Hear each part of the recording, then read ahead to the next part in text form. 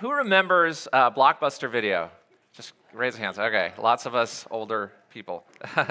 What about the little mom and pop stores? Do you remember when those first came out? When you could actually get VHS tapes of movies and those little video rental stores? There's a lot of good memories for me there. Right? Be Kind, Rewind. Right? Everybody remember that? When I was a kid, our next door neighbor worked for Disney. And so he would bring home Disney movies on a reel-to-reel and project it in his living room. And like for us as kids, that was just so incredible, so magical. And now we have Disney Plus, and it's all just right there. Our kids don't understand that. If you could go back in time, imagine you could go back in time and tell your younger self, look, there's going to be a day when you can have any movie you want, and you can watch it as many times as you want. It'll be at your fingertips, right? You would blow your own mind, right? Well, at least if you're older, that was just so out of the realm of possibility for us. So, who likes to rewatch movies? You have a movie that you like to watch over and over and over again, yeah, or maybe a TV series. How about watching movies with your kids? Movies that you loved, and then you want to show them to your kids, and then you don't realize until you're halfway through how much profanity is in it, right? Or nudity, you forgot that part about it. Yeah, I was trying to think, what is the movie that I've probably seen the most? And it's probably Jaws. Not because Jaws is necessarily my favorite movie, but I just think it was on TV for a long time, and I would just be clicking through, and I couldn't turn away from it. I would always watch it at some point all the way through. So I'm just wondering, who thinks maybe they've watched a certain movie the most times out of anyone here? Anybody watched a movie more than 10 times? 20 times? 30 times? Yeah, what movie have you watched, and how many times probably?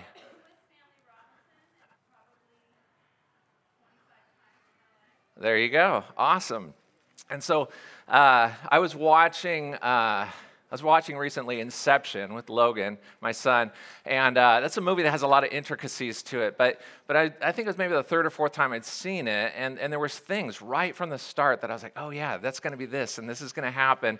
And so I was starting to make those connections because I've seen the movie a couple times.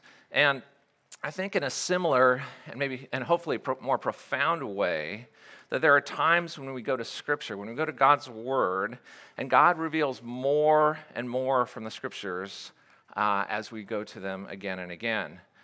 Because I've changed, because God is doing changes in me, God wants to see me change, Scripture never diminishes in its impact. And so we should never say of Scripture, like maybe a movie, I've already seen that, right? So today I want us to see from our passage in 2 Timothy that relationship with Christ, a meaningful life, and kingdom ministry need to be saturated in the inspired Word of God. And so let's go to the text, 2 Timothy 3:10-17. And it says, "You, however, have followed my teaching, my conduct, my aim in life, my faith, my patience, my love, my steadfastness, my persecutions and sufferings that happened to me at Antioch and Iconium and Lystra, which persecutions I endured. Yet from them all the Lord rescued me. Indeed, all who desire to live a godly life in Christ Jesus will be persecuted. While evil people and impostors will go from bad to worse, deceiving and being deceived. But as for you, continuing in what you have learned and have firmly believed, knowing from whom you learned it, and how from childhood you have been acquainted with the sacred writings, which are able to make you wise for salvation through faith in Christ Jesus. All Scripture is breathed out by God and profitable for teaching, for reproof, for correction, and for training in righteousness, that the man of God may be complete, equipped for every good work." What a great passage. And so my outline today for the passage is that God's Word is inspired, that God's Word is instructive for a good life, God's Word is instrumental in making disciples, And God's word reveals the incarnate and eternal Christ. Again, I want us to walk away today with the understanding that relationship with Christ, a meaningful life in kingdom ministry, needs to be saturated in the inspired Word of God. And so as we continue to look at Paul's his instruction, his encouragement to Timothy as a pastor, and to us as believers, we're going to start towards the end of the text, and then we're going to move our way backwards. And so the first point is what does it mean that God's word is inspired? Starting in verse 16, we see the phrase, all Scripture is breathed out by God. Scripture in this context for Timothy would have been at least the Old Testament, and I would argue Paul's epistles and Luke, Acts. We know that Timothy was taught the Old Testament Scriptures from childhood by his mother Eunice and his grandmother Lois. And we know that from verse 10 that Timothy had followed the teachings of Paul in the local cities, but then also at some point Paul teaches him more directly, right? He's teaching him through this letter, in fact. So Paul instructs that his letters be read aloud to the churches, to be passed around. And he claimed that his message in 1 Thessalonians is the Word of God. That's what Paul claims of his own teaching. He says his words were taught by the Spirit. He says they are not human wisdom. That's in 1 Corinthians. Peter also calls out and says all of Paul's letters are Scripture, equating them with the Old Testament. And then remember back in 1 Timothy 5:18, Paul, he quotes Jesus' words from Luke's gospel, and he calls that Scripture as well. And so I'm not going to go into all the evidence for the canon of Scripture, but we'll say that we should have extreme confidence that what we have in our Bibles today is referred to here as Scripture, okay? So whether or not Timothy had access to these other Scriptures at the time of Paul's letter, Jesus promised that the Holy Spirit would teach them all things. Speaking about the apostles, teach them all things, bring to remembrance all that Jesus had said to them, and guide them into all truth. And so we often say that Scripture is inspired, right? Or given by the inspiration of God, which simply means that the words of Scripture are spoken by God. Now, unfortunately, the word inspiration has become pretty common in its everyday use. It seems like every songwriter, every poet, right, they were inspired to write what they wrote. They don't mean that God actually was speaking through them. It's just the way we use that word now. Even athletes, right, are said to have, oh man, that was an inspired performance. Okay, we mean something different here. When we say that the Scripture is given by the inspiration of God, the Greek word used is theanostis. And so literally God breathed. And this doesn't mean that Scripture itself or the human authors were breathed into by God, but that Scripture was breathed out by God. So it's not as if Scripture was already in existence and then God breathed into it, but that the breath or the Spirit of God brought Scripture into its very existence. We call this inspiration. And so all Scripture originated in the mind of God, was communicated by God in this way, and so is rightly called the words of God. When God spoke through a prophet, they would declare, "Thus says the Lord." And so when a prophet spoke in God's name, every word he spoke had to be true, had to come true if it was prophecy, or else he would be a false prophet. And so all the words of Scripture are God's words. Now Paul has told us where a Scripture originates from, but then he moves on to what is Scripture's purpose? What is it intended for? And so he instructs Timothy that all Scripture is God-breathed and profitable. And so my second point is that God's word is instructive for a good life. And here I mean a truly good life, God-glorifying, rich with meaning, true, able to be comprehended. I don't mean a life of just simply ease or comfort. And so verse 16 continues that Scripture is profitable or advantageous for teaching. And we usually think of profitable in connection with money, right? Or an investment that grows in value. Therefore, Scripture works well in instructing those who follow it. Scripture teaches by reproof, by correction, by training in righteousness. It says, stop.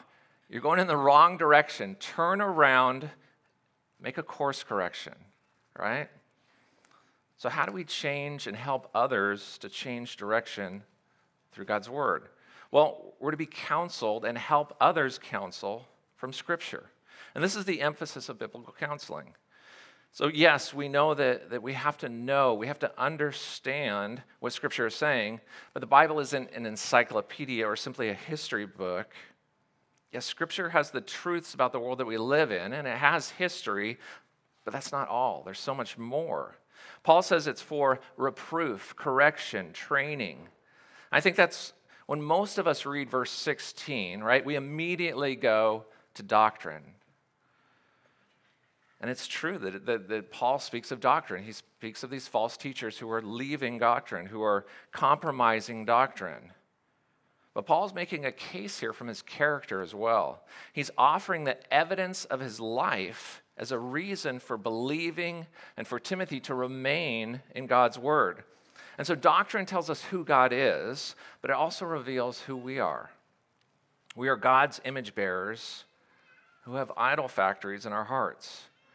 And so God's law is a reflection of who he is, his attributes.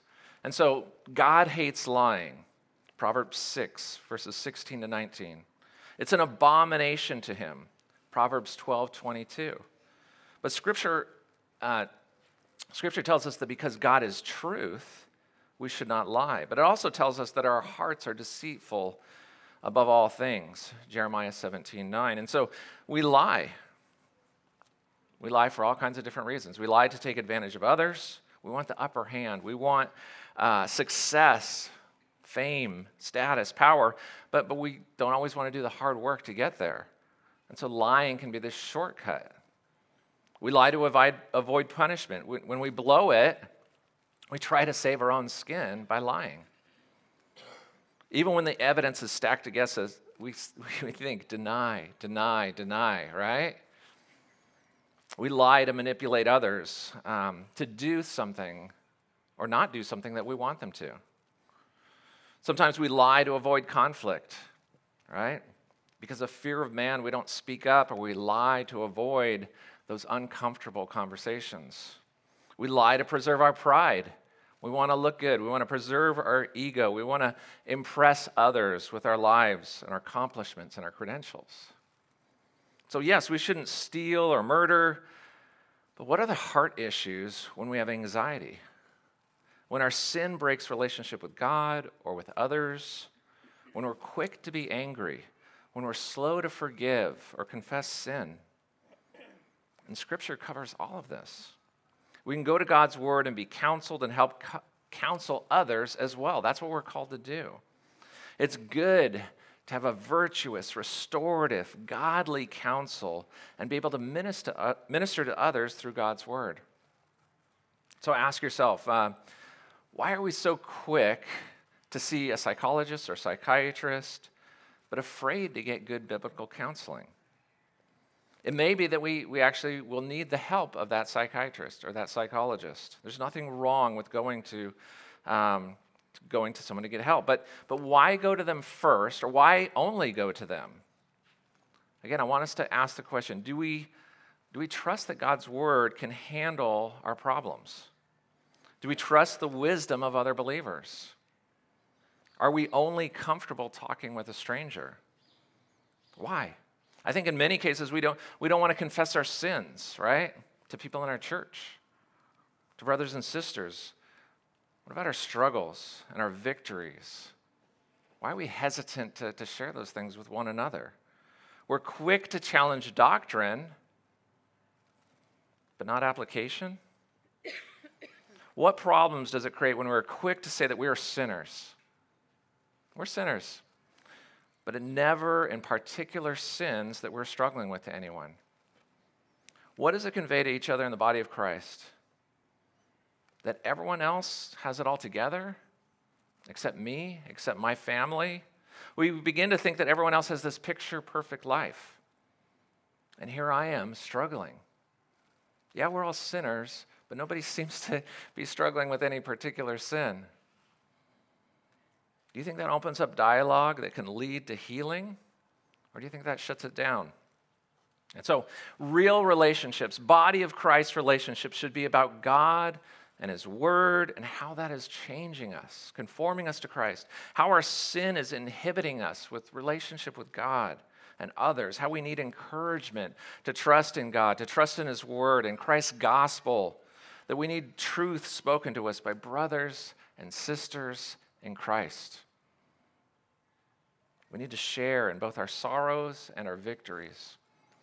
And so turning around, changing direction requires repentance. Repentance is a change of mind that results in a change of action. And so Paul declares in Acts 26:20, he says that they should repent and turn to God, performing deeds in keeping with their repentance. And so the Bible, Scripture tells us that the Christian life, the good life, is one that agrees with God. It's one that agrees, is in harmony with His Word, so that we can be trained to live lives of righteousness. And so, do you want to? So there's a difference between teaching and training. Paul says we are to be training. With training, there's always a test at the end, and that test is designed to demonstrate either retention or competency. And so you can teach someone and they go on their way. But if you train someone, there's an expectation that it will be put into action what they have learned. And so teachers teach, but we usually think like the military trains, right? We don't always use maybe trigonometry in our everyday life, but soldiers train with the expectation that they need to be combat ready at any moment if a conflict breaks out. And so as Christians, we are to be trained in righteousness by the righteous one through His Word, so that we would be actively demonstrating that we are men and women of God, that we are complete, not perfect, but also not deficient, and that we are equipped because of our training to do good for our great God. Does this sound like a good life? A life of meaning and purpose? It's only through immersing yourself in Scripture.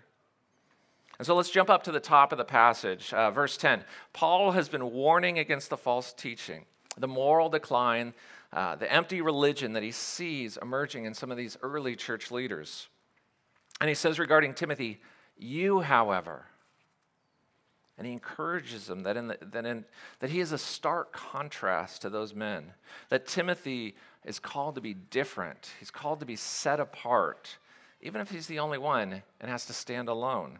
In the same way, every Christian must be set apart from the world.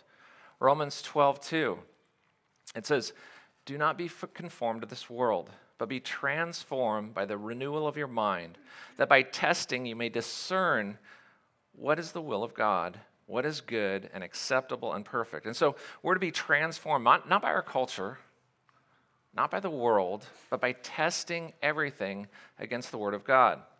And so, unfortunately, it's not just the world. Pressure to conform is coming from both outside and inside the church. We have to stand firm on the Word of God. We're not to be about progress, about moving away from the truth. And so for Paul, standing firm in the truth, it's resulted in persecution. He mentions 3 Galatian cities. He mentions Antioch and Iconium and Lystra. And because Timothy grew up in Lystra, he would have surely heard, at least, of the attacks on Paul. Maybe even been a witness to the many times Paul was stoned or drug out of the city, left for dead. Some speculate that Paul's courage under persecution could have played a part in Timothy's conversion. I have no doubt that Stephen's bravery while dying as a martyr had an impact on Paul's journey to conversion. Paul is saying to Timothy, follow me in radical godliness, and when you do, you'll suffer. Paul then moves from his personal experience to this general statement about persecution. He says, in verse 12, indeed, all who desire to live a godly life in Christ Jesus will be persecuted. And theologian John Stott says in his commentary on 2 Timothy, he says, the godly arouse the antagonism of the worldly. It has always been so. It was so for Christ, and he said it would be so for us. Jesus says in John 15, verses 18 through 20, he says, if the world hates you, know that it has hated me before it hated you. If you were of the world would love you as its own. But because you are not of the world, but I choose you out of the world, therefore the world hates you. Remember the word that I said to you, a servant is not greater than his master. If they persecuted me, they will also persecute you. And so notice that Christ assumes that his followers would both be in the world and not of the world. And so this expectation is that we would be living among those that are apathetic or agnostic to even angry or in rebellion to God.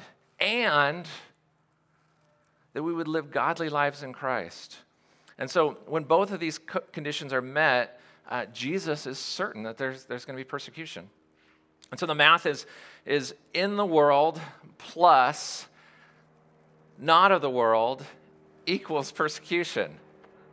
And it makes sense. If as a Christian you isolate yourself from non-believers, or if no one knows that you're a Christian, or you only engage with Christians, there's no potential for collision from potential persecutors.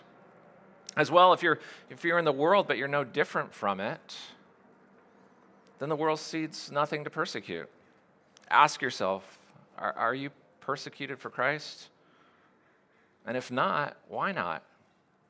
And I'd add not about your political views, right? I think everyone on both sides are kind of persecuted for that right now, but for being a Christ follower.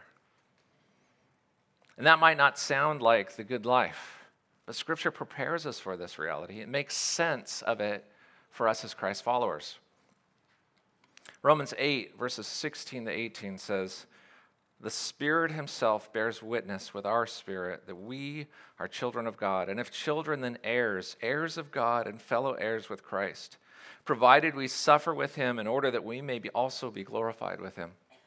For I consider that the sufferings of this present time are not worth comparing with the glory that is to be revealed to us. So from God's word, we're not left wondering why with regard to suffering, with regard to persecution. But instead, we understand that persecution is evidence of the very unity of Christ in this life and in the next. In verse 13, Paul continues to contrast this good life with the evil activities of the false teachers. And they avoid persecution by changing their doctrine and changing their behavior to be indistinguishable from the world. And Paul's warning is, don't let your doctrine shift because it makes you uncomfortable. Even today, they say things like, lives are only precious if they're wanted. Love is love. We know from science that there's no miracles. God's wrath isn't real. Sex isn't sacred. Children are a burden. God's word is fallible. God wants you to have a comfortable life. Men and women are indistinguishable. Sin is no big deal. Marriage is for convenience, and that truth is relative. Paul calls them imposters, literally wailers or howlers, comparing them to sorcerers and enchanters who would wail and howl their incantations. And so he says they're trying to get attention, right? They make a lot of noise only to deceive others and ultimately deceive themselves.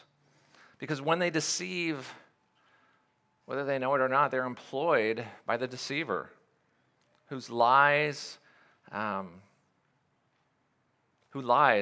manipulates even the false teachers. Paul doesn't think that these men are sincere but just mistaken. He thinks that they're charlatans.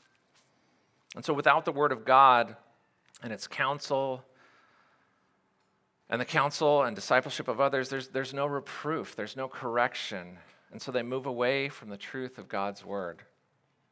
And Paul says in verse 13 that they will go on from bad to worse, deteriorating intellectually and morally. And so thank God we can have this abundant life in Christ that corresponds to reality and is grounded in the truth. It is good.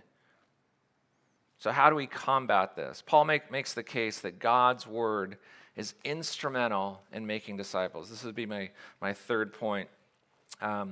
We learned last week and in the preceding verses that false teachers are lovers of self and money, proud, arrogant, abusive, disobedient, ungrateful, unholy, heartless, unappeasable, slanderous, without self-control, brutal, not loving God, treacherous, reckless, swollen with conceit, lovers of pleasure rather than lovers of God, having the appearance of godliness but denying its power. They creep into households, are always learning and never able to arrive at the knowledge of truth, so they oppose the truth, are corrupted in mind, and disqualified regarding the faith. And so, in contrast to the lives of these men, Paul displays the fruit of his life.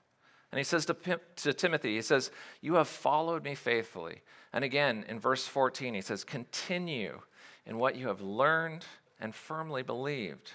And so Timothy is not this impartial student, right? He's not learning on Zoom with the video off and the microphone muted, right? He's not a detached observer, but he's devoted. He's a devoted disciple of Paul's. And so Timothy, he firmly believed, not just due to the words and the ideas, but Paul's life was a consistent demonstration of the gospel. Paul says this again in Philippians 3. Verse 17, he says, "Brothers, join in imitating me and keep your eyes on those who walk according to the example you have in us." Again, in 1 Corinthians 1:11, Paul says, "Be imitators of me as I am of Christ." And so why didn't Paul just say, follow Christ, imitate Christ? I was talking to a young man recently about Paul's claims, and he said, isn't that a bit, I don't know, heretical? Paul was living as an example of a follower of Christ. And so Paul, unlike Jesus, he could demonstrate confession of his sin. He could ask for forgiveness. He could demonstrate repentance, his need for Christ, his need for God's grace and mercy. He wasn't perfect, but he was a man of God, complete, equipped for every good work. And he lived a life of obedience to Christ. And so because of the good fruit in Paul's life, he had the confidence to say, follow me. Okay, but isn't Paul like boasting? Isn't he bragging here? Maybe a little conceited, right? He was a really good teacher, but really, he talks about, he compares his love, his faith. No, Paul's giving objective evidence of the authenticity and legitimacy of his teaching, which are the life he has lived and the sufferings he's endured. He demonstrates this sincerity, or these fruits of Paul's life, they demonstrate the sincerity with which Paul believes. He both practices what he preaches and he's willing to suffer for it. Now, surely someone could be sincere and be sincerely wrong, but Paul is saying, he's saying the proof is in the pudding. And this is an idiom that means the success of the recipe or the ingredients are in the result of how it tastes. He's saying that the results of living out the gospel, of living for Christ, is a good and noble life that brings with it persecution. Paul is saying that because he follows Christ, he's a better man even in the face of opposition. And this is in direct opposition to the false teachers who lived a life of self-indulgence. Were they willing to suffer for their views? No. No way. Paul's warning is don't run from godliness to avoid persecution. And so Paul lived a consistent life of righteousness, of faith, of love, and was steadfast even through his many trials and brutal persecutions. Timothy would have known Paul and evaluated his own behavior in light of Paul's. In the same way, do we look at our conduct? What is our demeanor? What is our behavior, your character? Not just on Sunday mornings or when things are going your way, But how would those that know you describe your way of life? What is your aim in life? What motivates you? What gets you out of the bed in the morning? What makes life meaningful for you? What are your spiritual ambitions? Have you ever even thought about that? What is your faith? Where's your trust? Where do you get your confidence from? And Paul was probably speaking more to his fidelity here. So are you trustworthy? Are you dependable? And to whom? How is your patience? How tolerant are you of those aggravating people that God has divinely placed in your life? How would others describe your love? Do you just justify yourself in avoiding those type of people? Is that how you are patient and loving, by just avoiding them? How do you love God and your neighbor? How would those people, not your friends, not those who are closest to you, describe your love for others?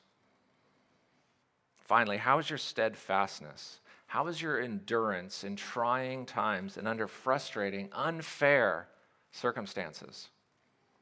None of us experience those, right? And so Timothy, he imitated Paul. If you turn to 1 Thessalonians chapter 1, starting about halfway through verse 5, Paul is talking to the church in Thessalonica, and he says, "You know what kind of men we proved to be among you for your sake, and you became imitators of us and of the Lord, for you received the word in much affliction with the joy of the Holy Spirit, so that you became an example to all the believers in Macedonia and Achaia." He's talking about Timothy here. Timothy is one of those men, the us, that they should become imitators of. And so this is the principle of discipleship. Multiplication, that you would pour into people and that they would pour into people who would pour into people who would pour into people. And so ask yourself, why are we quick to tell everyone online that they're wrong, but hesitate to disciple a few young believers faithfully to maturity in Christ? In the same way that Paul could point to his life as an example that others should follow, here's my challenge to you. Can you say the same? Let's try this. Who here feels like they have a good and consistent daily time in God's Word, communing with Jesus in prayer? Raise your hands. Don't be shy. Raise your hands. Raise them really high. You'll see why in a minute. Keep them up. Praise God. Some of you are like this, yes. Raise them up high. Come on. If you are struggling in this area, seek out these people. Seek out these men. Seek out these women, right? Meet with them. Buy them coffee. If you're watching online, contact the church this week. Say, I'm a Paul, and I'm looking for a Timothy. Or I'm a Timothy in need of a Paul. Let's get you connected, right? All right, back to 2 Timothy 3, verse 14. It says, knowing from whom you learned it. And so it means that knowing Paul's good character is good reason for Timothy to dwell in God's word. But Paul is also referring to Timothy's mother and his grandmother.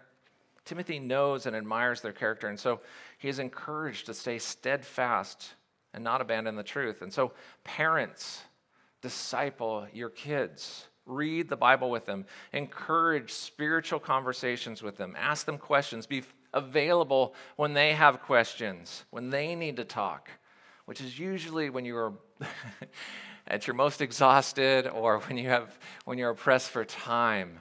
But try and do it. Point them to the Bible. Don't just point at the book. Point them to the words inside of the Bible, the truths inside of the Bible.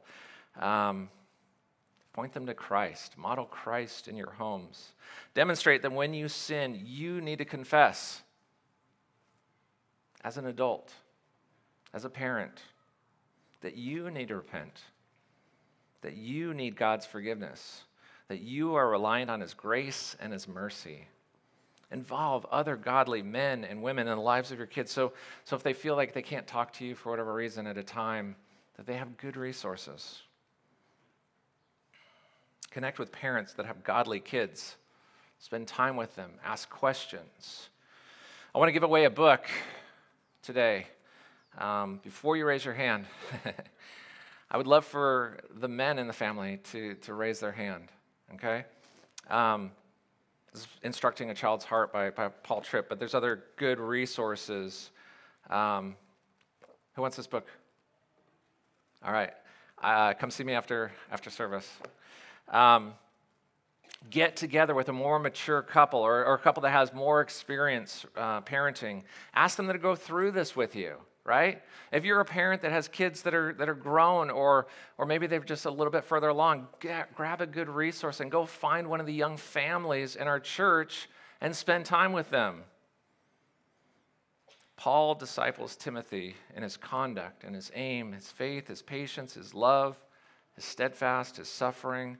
He reminds Timothy of his sufferings for Christ and that Christ has rescued him over and over. We talked about having a proper theology of suffering. How can we help others to trust God in their suffering? Through discipleship. We might not think that's what we think of as discipleship, but when you were suffering, who was there to comfort you? Were you all alone? Did you have great godly brothers and sisters pouring into you, encouraging you, giving you God's word? How could you help counsel someone in a similar struggle? We don't like it when we're in the midst of suffering. But on the other end of it, if we're not using it for God's glory, use this. How have you made yourself available? Are you helping connect others to those that need help? You know someone who's suffering and you know someone else who's going through the same struggle. Go connect those people. My final point is, remember that Scripture is created from the breath or the Spirit of God into existence. And so it only makes sense because the Holy Spirit points us to Christ, that God's Word reveals Christ. And so the Word of God, the Logos in the Greek, is referred to at the beginning of John's Gospel.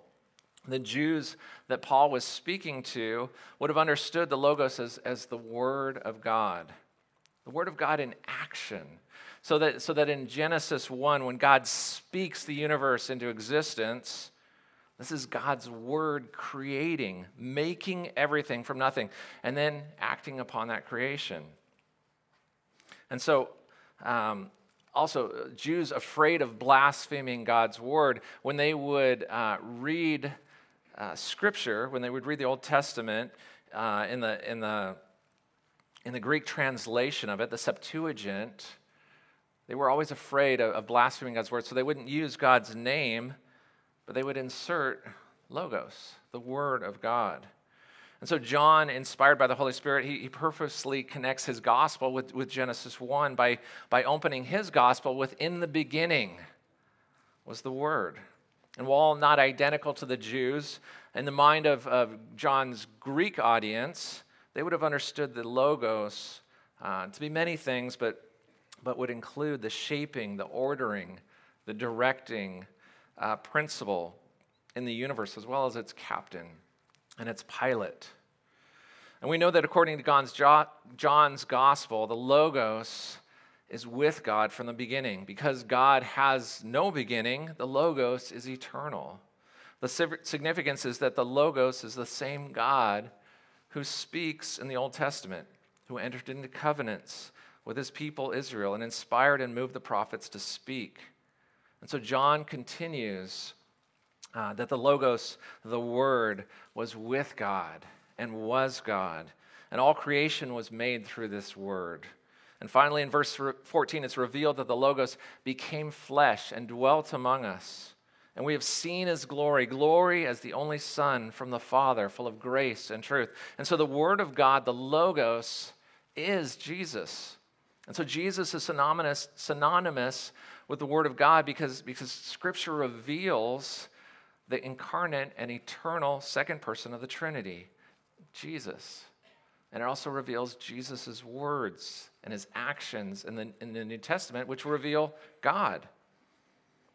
And so every city that Paul would enter into, the very first thing he would do is he would head straight to the synagogue.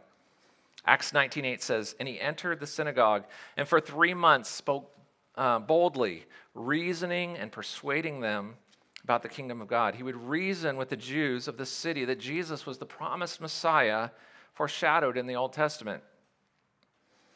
Or look in Luke 24:25. This is on the road to Emmaus, right? Jesus reveals to two of his followers. He says, "O foolish ones and slow of heart to believe all that the prophets have spoken. Was it not necessary that the Christ should suffer these things and enter into his glory?" And beginning with Moses and all the prophets, he interpreted to them in all the scriptures the things concerning himself. And so the entire Old Testament, the Word of God declares that the Messiah would be the seed of Eve, who would bruise the serpent's head while the serpent bruised his heel. He would be the sacrifice of the Passover lamb. He would be the scepter of Israel, the prophet like Moses, whom God raised up for his people, the commander of the army of the Lord, Job's living redeemer. He would be David's Messiah and Lord, the man of sorrows who's borne our grief, the branch of righteousness who rules as David's heir. He is the Son of God and the Son of Man, as seen in Daniel's dream. He will ransom God's people from the power of the grave. He pours out his Spirit on his followers and the one who brings salvation. He will rule from Zion and judge between many peoples. He is the desire of all nations, will bear the glory and sit and rule on his throne, and the Son of righteousness who rose with healing on his wings. With regard to discipleship, Paul says, follow me. But it's also ultimately because Paul knows Christ, and because Paul follows Christ, and Paul points people to Christ. The Great Commission, Matthew 28:19-20 says, "And Jesus came and said to them, 'All authority in heaven and on earth has been given to me. Go therefore and make disciples of all the nations, baptizing them in the name of the Father and the Son and the Holy Spirit, teaching them to observe all I have commanded you. And behold, I am with you always to the end of the age.' Every disciple is therefore a disciple of Christ." In regard to biblical counseling, the goal is to be conformed to Christ through the understanding of God's good news, the gospel, as revealed through God's word. Therefore, counseling should be centered on Jesus Christ. Through the gospel, God reveals the depths of sin, the extent of suffering, the depth of his grace as well. Wise counseling gets at the heart of these personal and interpersonal problems by implementing the truth and the mercy and the power of Christ's grace. There is no true restoration of the soul, and there are no truly God-honoring relationships without understanding the desperate condition we are in without Christ, and apart from experiencing the joy of increasing deliverance from that condition through his mercies. We need to point people to the person of Jesus so that they would place their trust in the transforming power of the Redeemer as the only hope to changing people's hearts. We need to counsel struggling and hurting and sinning and confused people to the hope, the resources, the strength, the life that is available only in Christ. And so finally, though Paul suffered extensively for the gospel, he says in verse 11 of our passage, he says, "Yet from them all the Lord rescued me." But the Father did not rescue Christ from his persecution, so that Christ was tortured and killed. He hung on a cross until he breathed his last breath for our benefit and for God's glory. The last idea in our passage today is found in 2 Timothy 3:15, where Paul, referring to God's word, he says, "It's able to make you wise for salvation through faith in Christ Jesus." And so precisely because it's breathed out by God, the Bible is the only handbook for salvation. And it doesn't contradict what we see in reality or in nature because God created everything, but the Bible is not meant to be a science book. There are many facts of science that can be discovered from behind a telescope or a microscope, but no amount of deep space exploration will reveal the facts of salvation. No amount of of looking through a microscope, that our DNA, right? The gospel isn't written on our DNA. Although we can't discover it in creation, God has chosen to reveal the means of salvation through his word. The Bible tells of man's creation in God's image, his fall through disobedience into sin, coming under God's judgment, and yet God's continuing in love in spite of man's rebellion. It lays out God's plan for redemption for his chosen people, culminating in the life, death, and resurrection of Christ as the Savior, as our high priest, as our king, sitting at the right hand of the Father, and having sent the Holy Spirit, man was rescued from guilt and separation from God, freed from the bondage of slavery to sin, and adopted into God's family for eternity. And none of this would be known apart from God's revealed, breathed out word. How good is that revealed truth? How good are those things? Amen?